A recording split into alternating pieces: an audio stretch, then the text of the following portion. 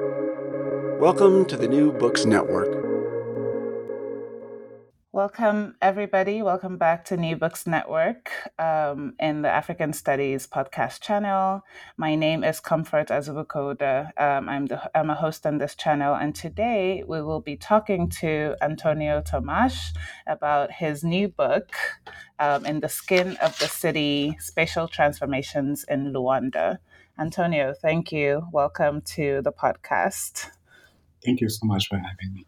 I just want to find out a little bit more about you. How did you come to write about the subject that you're writing? Can you tell us a little bit more about you, where you were born, the work that you've been doing, and your general interests? Thank you. I was born in Luanda, and as it's very clear in the book that I've written, yeah, and I spent a great part of my childhood in Luanda. I went to school there, and then I went to Lisbon for college, and I did my studies in journalism, social communication, and I worked in Portugal. I was involved in theater as a playwright, and I worked as a journalist as well for various newspapers. And then I went to the US, Columbia University, where I did my PhD. And after doing my PhD, I just decided to move back to Africa. So I've been working in various institutions of higher education in Africa, namely the Makerere, the MISA, Makerere Institute for Social Research at Makerere University. And then I moved to South Africa and I work at Stellenbosch University and the African Center for Cities at University of Cape Town. And more recently, 4 years ago, I moved to Johannesburg, where I'm with the Graduate School of Architecture at University of Johannesburg. Excellent. Thank you very much. Again, very happy to have you. Can you talk us through a little bit what brought you to this project, how you came to write In the Skin of the City, which we can talk about the title later, but basically your intellectual trajectory to this point, I suppose. Yeah, this book is very personal, and I think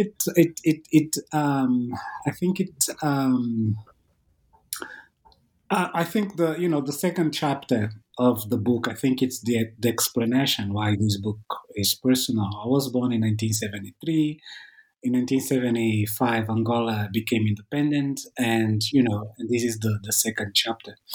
And for someone who was born before independence and who grew up in Rwanda after independence, you could see, the whole transformation that the city went through.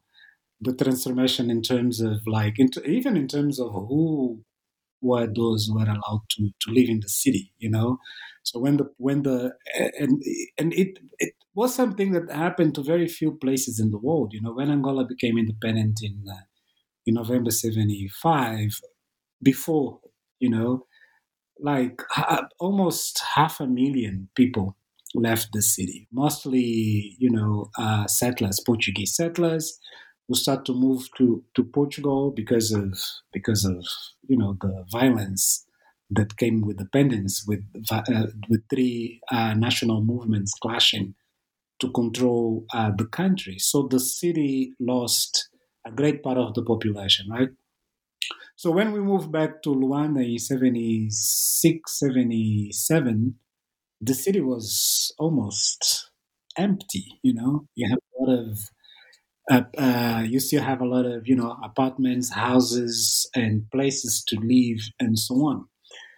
But as the time was progressing, and particularly because of what was going on in the country with the civil war and so on, the city started to receive more and more population from the provinces, from many other places in the world. Cubans, we had like 50,000 Cubans fighting in Angola in early 80s, Soviets and so on.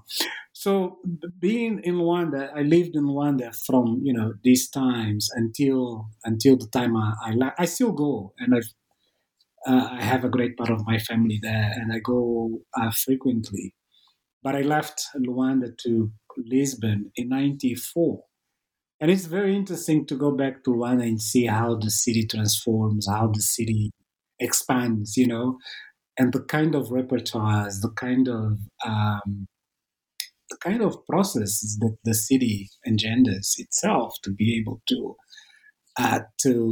cater for, the amount of people that live there. Luanda is now one of the most densely populated cities in Africa, with about 10 million people.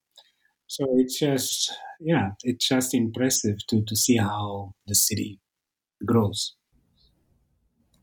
Yeah, I think grows and transforms. Yes. I think that brings me to one of the first questions that I conceptually wanted to ask about the book, which is the concept of skin and the way that you've used it. So the title is In the Skin of the City. And in the introduction, it's clear that you've taken this part of the title from an art exhibition from Antonio. Yeah. Yes. And can you talk us through the concept of skin as it is applied throughout your work in this book? This idea of a frontier within and so on. Just talk us through a little bit about the concept of skin. Yeah. Okay, so my memories are just one part of the book. When I went to the US, I did my PhD and I became an academic anthropologist and so on, So, and I think this book took a lot. This book is not even part of my PhD dissertation, which was about Luanda, but it was about I just decided to write a book about Luanda, and it takes one or two chapters for my dissertation, but a great part of the material was developed afterwards. And for a long time, because I started working on this project on 2014, and for for a few years I was trying to grasp and to come with an argument that would explain what Rwanda is, because I didn't want to write a history of the city. I'm an anthropologist, I'm not a historian. So I was trying to think through what is the most defining element of the city. How would you historically, how would you engage, how you understand what is like the most compelling notion you can use to talk about the city. And so that was when the idea of the frontier, the border, the vision, because it allows you to understand, to engage with questions of race, colonialism, the particular nature of Portuguese colonialism, and we can talk more about that and so on. But I think I really find the idea of the frontier is very distinctive and is very particular about the city, not just because of of how you can engage with in terms of how urban planners and architects help construct this idea of the border, but particularly about how intellectuals, particularly how writers, novelists, poets, painters, artists reflect the city. So that's the reason I went back to a book that when I was growing up in Rwanda in school was a mandatory reading, A Cidade e a Infância de José Luandino Vieira, the City and Childhood, which is the book with which I start it's the novel with which I start the book, that talks about how the city was growing and the idea of separation was being materialized and so on. So the whole book is a sort of extrapolation of this idea, because the frontier, the frontier is a very colonial notion, right? So the idea for the Portuguese is like, how are we going to build this city and how are we going to separate, us from them, the settlers from the natives, and the whole city comes about that.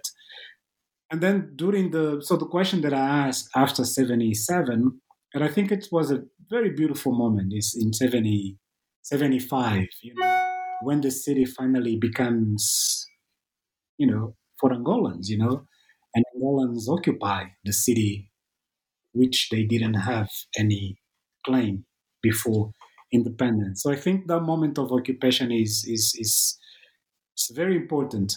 So one of the questions that I ask is, so what happened to the colonial border? What happened to the colonial scheme?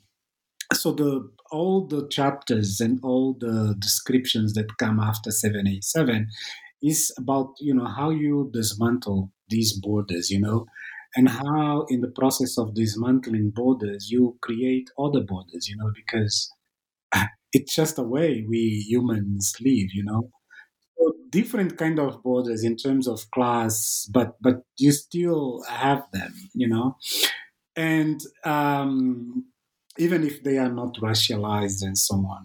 So in terms of the concept of skin, you have a lot of discussions on skin and psychoanalysis and so on. And I just didn't want to get too much into these debates and be too theoretical about the skin. But normally, when people talk about the skin, people talking about protection. It's like it's a skin. It what protects you. I think the idea of the skin that I was more interested in is not like it's not the idea of protection, but it's more the idea of separation, particularly the idea of separation between inside and outside. And if you see how the city expanded, I think this is very even today. And I think it's something that it general. You can find these in many aspects. It's just the way how people in order to preserve themselves, in order to survive. They have to create these, distinctions and separations between inside, outside, who's inside, who's outside, and so on. So I try to see these in different levels, in the at the level of the city, at the level of the street, at the level of the apartment.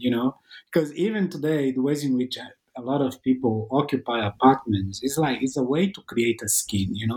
Because you put you need fences, walls, and yeah, just ways to create skins. Yeah, thank you for that. I know you said you didn't want to get too deep theoretically with the skin, so I'm going to ask you to get a little deep theoretically, but not about the skin specifically. You talk a bit about urban theory. Obviously, your work engages very deeply with Southern urban theory or global urban theory or planetary positioning, but there's all these concepts. So I kind of want to ask you a question to sort of um, explore that a little bit or explain that a little bit. So explain a little bit about your the positioning of your work relative to urban theory more broadly, or to the global South kind of Southern urban theory in particular, especially with this kind of particular flavor of Portuguese colonialism that you have indicated as being very vital in any sort of engagement with Luanda or with Angola more broadly. Yeah, I think I've been when I was not I'm not an urban scholar. I read about urbanism, and I think I wouldn't write this book if I hadn't joined the African Center for Cities. Because that was like the moment when I was working with people and very interested in urban studies. And I think when you talk about like, and then was a time when a lot of people was talking about southern urbanism and so on, and I was even coordinating, and I was at the inception of a program in urban studies at the African Center for Cities that was on southern urbanism.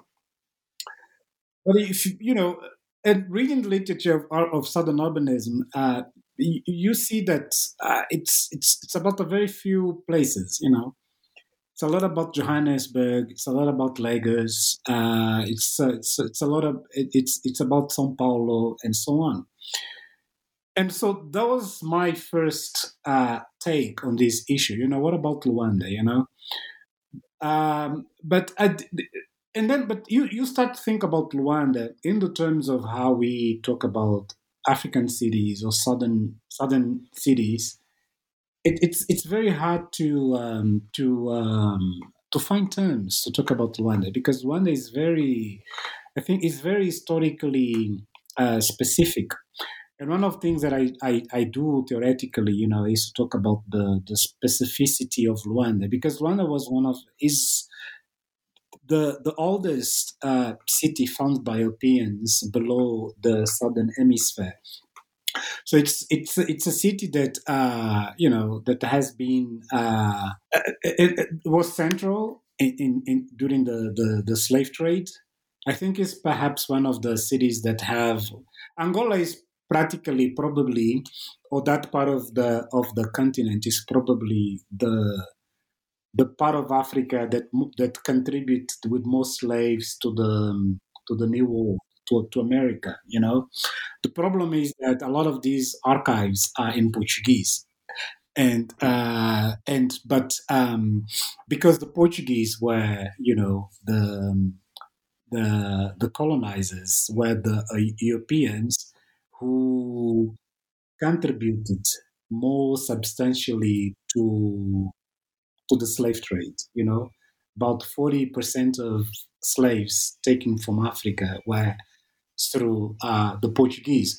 And of course, being the Portuguese in control of that territory that later on became Angola since 1492, it was obvious, that a lot of people who went then to Americas and to Brazil came from Portugal. So having like this mix of slaves and enslavers, Portuguese, Brazilians, a lot of Brazilians there, particularly since the reconquest of Luanda from the Dutch in 1648. Um, so Luanda has always been, a very particular city in that regard. A lot of people speaking Portuguese.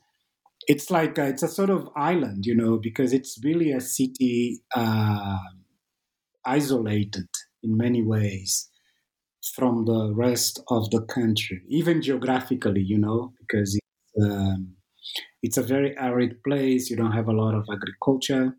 So, because of the oil economy, the city can be totally dependent from importation, from imports of everything.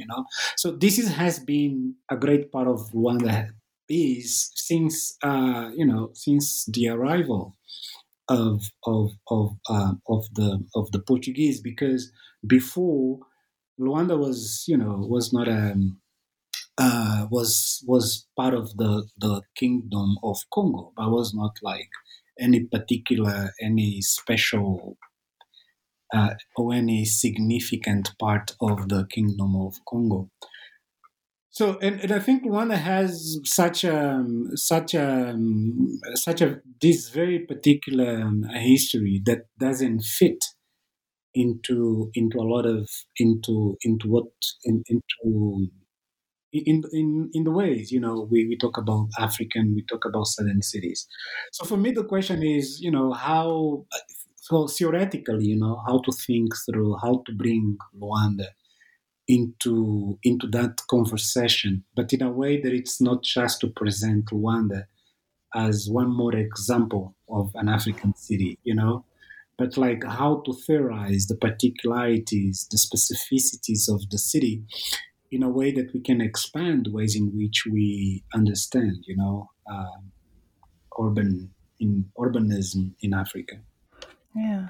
Yeah, I really I'm intrigued by this idea of the particularity of space, of urban space on the continent. It is something that in my own work I'm very invested in, sort of the specificity of locales, right? And not having this sort of not going forward with this phenomenon of like having a city like Lagos or Johannesburg stand in as a synecdoche for the entire continent or the entire country. And I think maybe what you're saying about Luanda is that not only is it distinct and particular, but it's also maybe exceptional in its own way, with it being having the history that it has, being historically part of the Kingdom of Congo, but also now like the capital of Angola, having gone through Portuguese colonialism, et cetera, et cetera, et cetera. That's very interesting. Some of my own work, I think about some of those things about the particularity of spaces, but more so to contrast with the sort of spatial charisma of places like Lagos or Johannesburg or whatever other mega city. Yes, go ahead. Yeah, because I think no, I think that's very interesting what you're saying. Because I think and like looking for the particularities of the spaces, because I think one of the things that happen a lot when people do theory, and particularly when people do urban theory, is writing about what is similar. It's writing sort of similarities. So you have a lot of people and you have a lot of books, that are in fact about 3 or 4 places in the global south. So they go to, it's about Jakarta, Cape Town, Sao Paulo. So if you work in that way, the only thing you can do is to find similarities. You write about the same kind of processes that you find. This is like the whole stuff about the comparative studies. So, but for me, what I think can enrich lead the way in which we think about not just about cities, but ways in which we think about concepts. Is really to talk to write sort of difference. Not just about what is similar, but like what is different. And how to engage with that which seems to be out of the puzzle, how to engage with these notions conceptually. So this is what I try to do in a great part of this book. Yes. Thank you very much. Well done. So I'm gonna turn a little bit to your methods now. So in the course of this interview, you've said you didn't want to write a history of the city because you're not a historian, you're an anthropologist.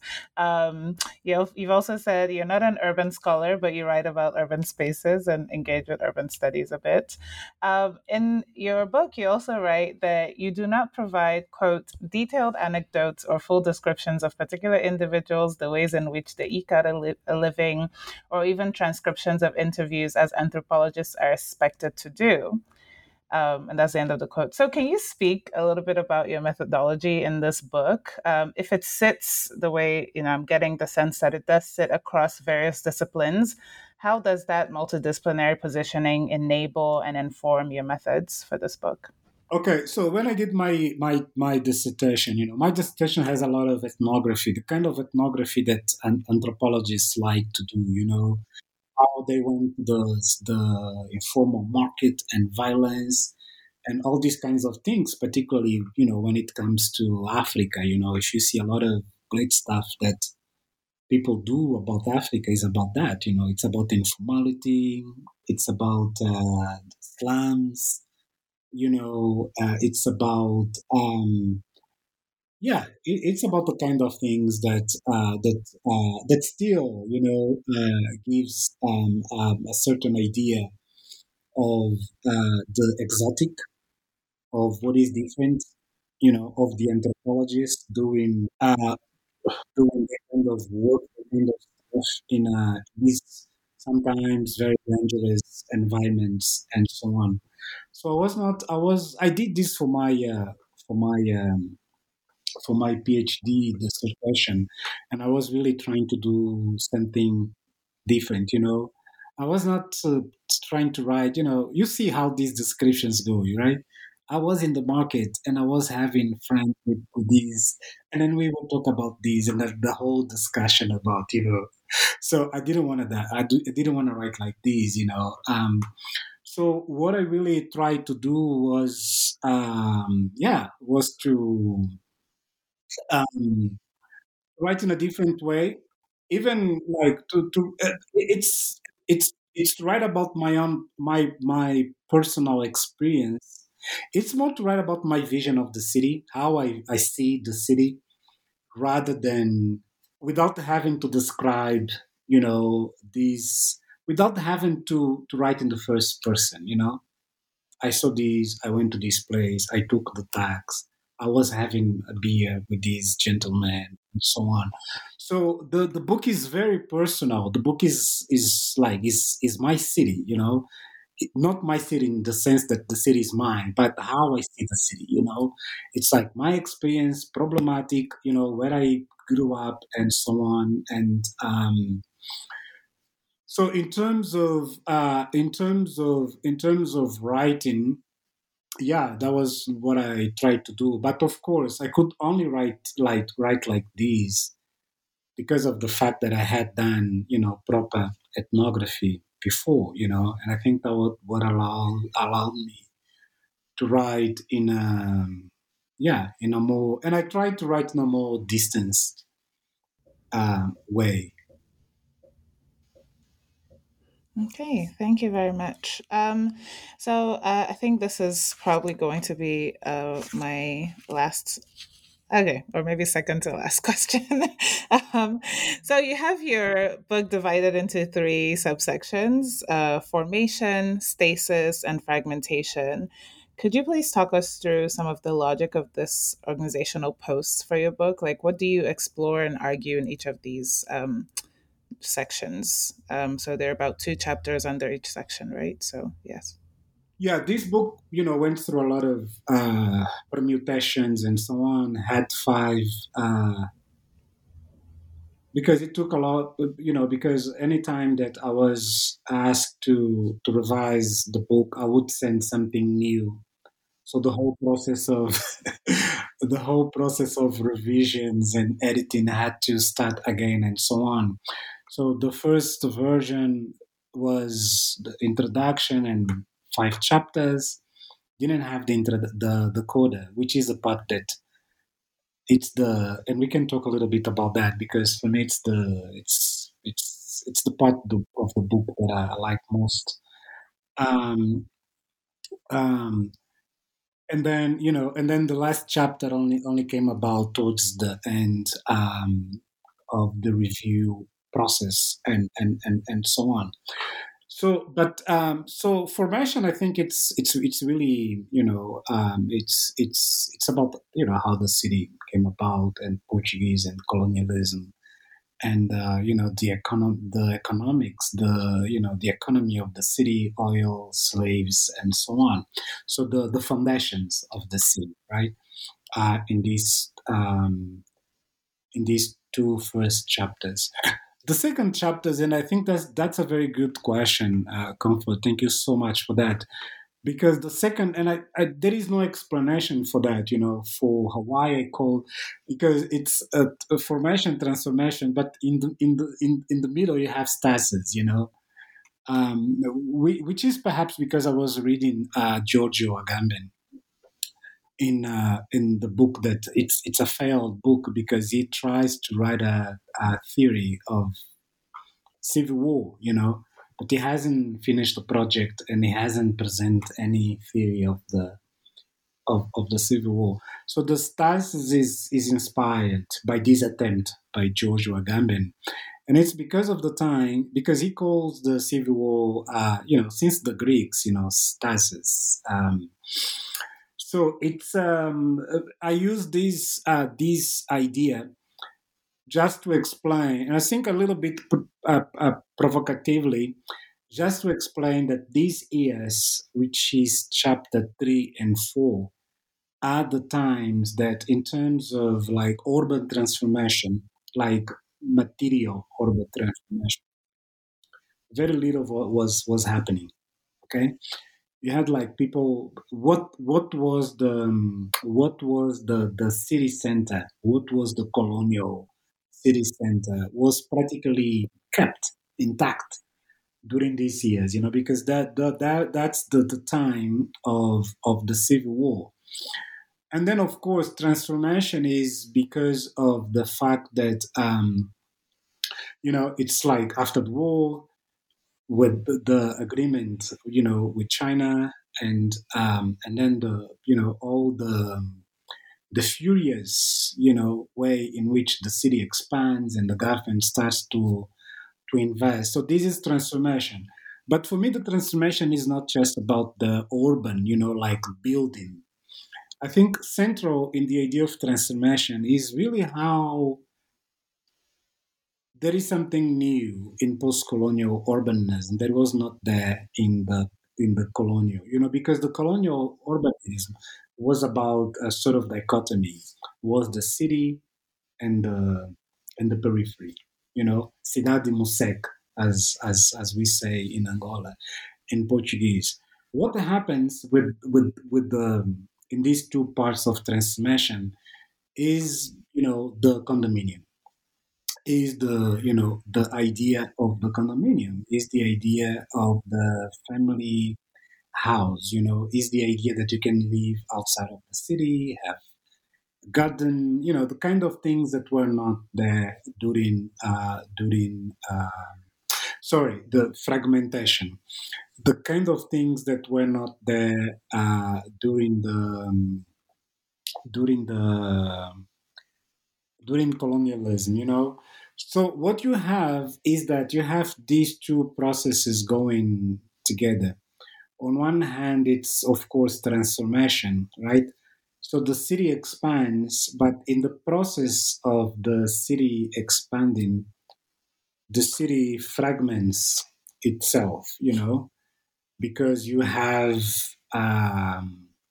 you have, new places, the what is called centralidad, The idea is to, you expand the city, but in this process you fragment the city because you create unities, So this idea, yeah. So the last chapter is, it's this idea of the relationship between transformation and fragmentation.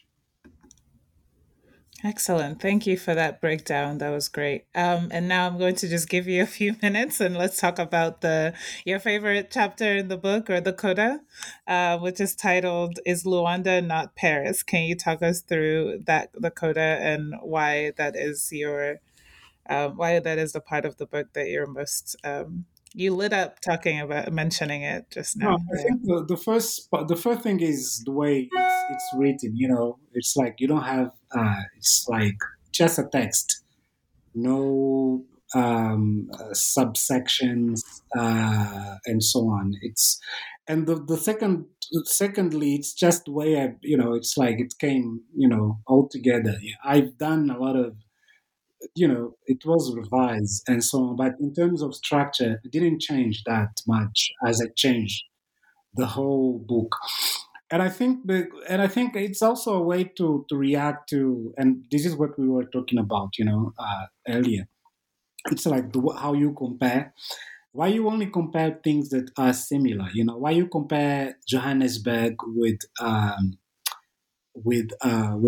Lagos? If you understand like colonial ideas, and how the colonial mentality was behind the ways in which these spaces came about. Why you don't compare like Lisbon and Luanda?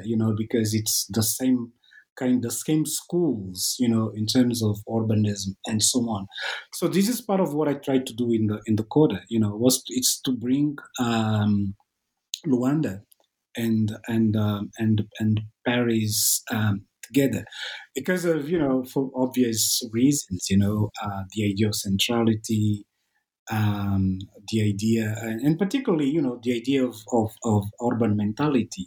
Like a lot of people who end up building and designing Luanda, where people were very, very, very influenced and very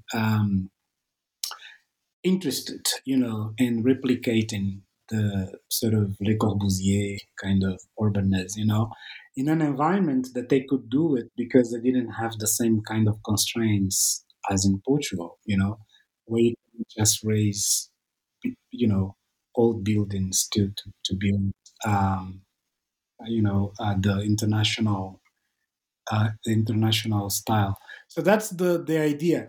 But also the idea, and I think this is something that I've been always very, as an anthropologist, because um, uh, uh, Americans, Europeans have done so much field work and so much anthropology on us. Perhaps it's time for us to start to do some ethnography on them as well. Writing about, I love Paris, and I think it should be, I really think that more people trained in African universities should just do that. Yeah. So writing about Paris and particularly bringing Paris in conversation of Luanda, I think was very exciting. That's excellent. Thank you so much for sharing. So this is just going to be a quick one, and then we can round up after this. So there's so many excellent points and so many sort of excellent explorations in the work that you've done here in this book. But I'm going to ask you a very difficult question, which is, what is the one argument or the one intervention that you would like people to take away from your study of Luanda here? If you had to say, this is the one thing that someone who, whether or not they're familiar with Angola or Luanda or urban studies or whatever other sort of topic or subtopic that we've brought up in this conversation, what is the one thing that you'd want them to take away? I think that was like I think that was like against what I have thought, because I thought that I was writing a very, as we were talking before, like a book about very specific place, and I was writing about a singularity and so on. But after, and I think a lot of stuff that you only realize, afterwards, because it's how people read the book, and I think afterwards I have different conversation with different colleagues in different places, in South Africa, in Portugal, and so on. And so one of my colleagues, Tiago Castella, he's with the University of Coimbra, he said that, but this idea of the skin, it's applicable. You can apply this to Lisbon, to the ways in which Lisbon came about and how Lisbon evolved, and in the process of evolving, all these different units, neighborhoods where came about. So these, I think that was like, I would say that it's like, for me, it's like this tension, between what is particular, but how you can conceptualize the particular to reinvigorate the ways in which people think about spaces, and not just about spaces. Because I used a lot of, it's about Luanda, it's about space, it's about the urban, but I think it's about concepts. It's about the city, how we engage with the city as a concept. So this idea of the skin, of expansion and fragmentation, and the dialectics between expansion and fragmentation, I think that would be perhaps the one of the most important takes. Yeah, thank you so much. That's great. I agree. I agree. I know in looking at the particular, it can get really zoomed in, but there are some ways that some of the concepts can, apply, or, of course, apply with some transformation, with some sort of bending into the particular of whatever new space is being applied to, but still can be taken out of Luanda. Learn something about the space from looking at it through its own lens, and then those lenses can be applied elsewhere. So that's great. I think we have to wrap up now, but thank you very much, Antonio. We've taken up a lot of your time, and I'm aware that you will have to leave soon, but sounds like a great project. Looking forward to seeing more of what you do. And I want to thank you for being on the show today. I really enjoyed talking with you. Take care. Yeah. Thank you so much, Comfort, for your questions and for your for reading the book and your brilliant questions. Thank you so much.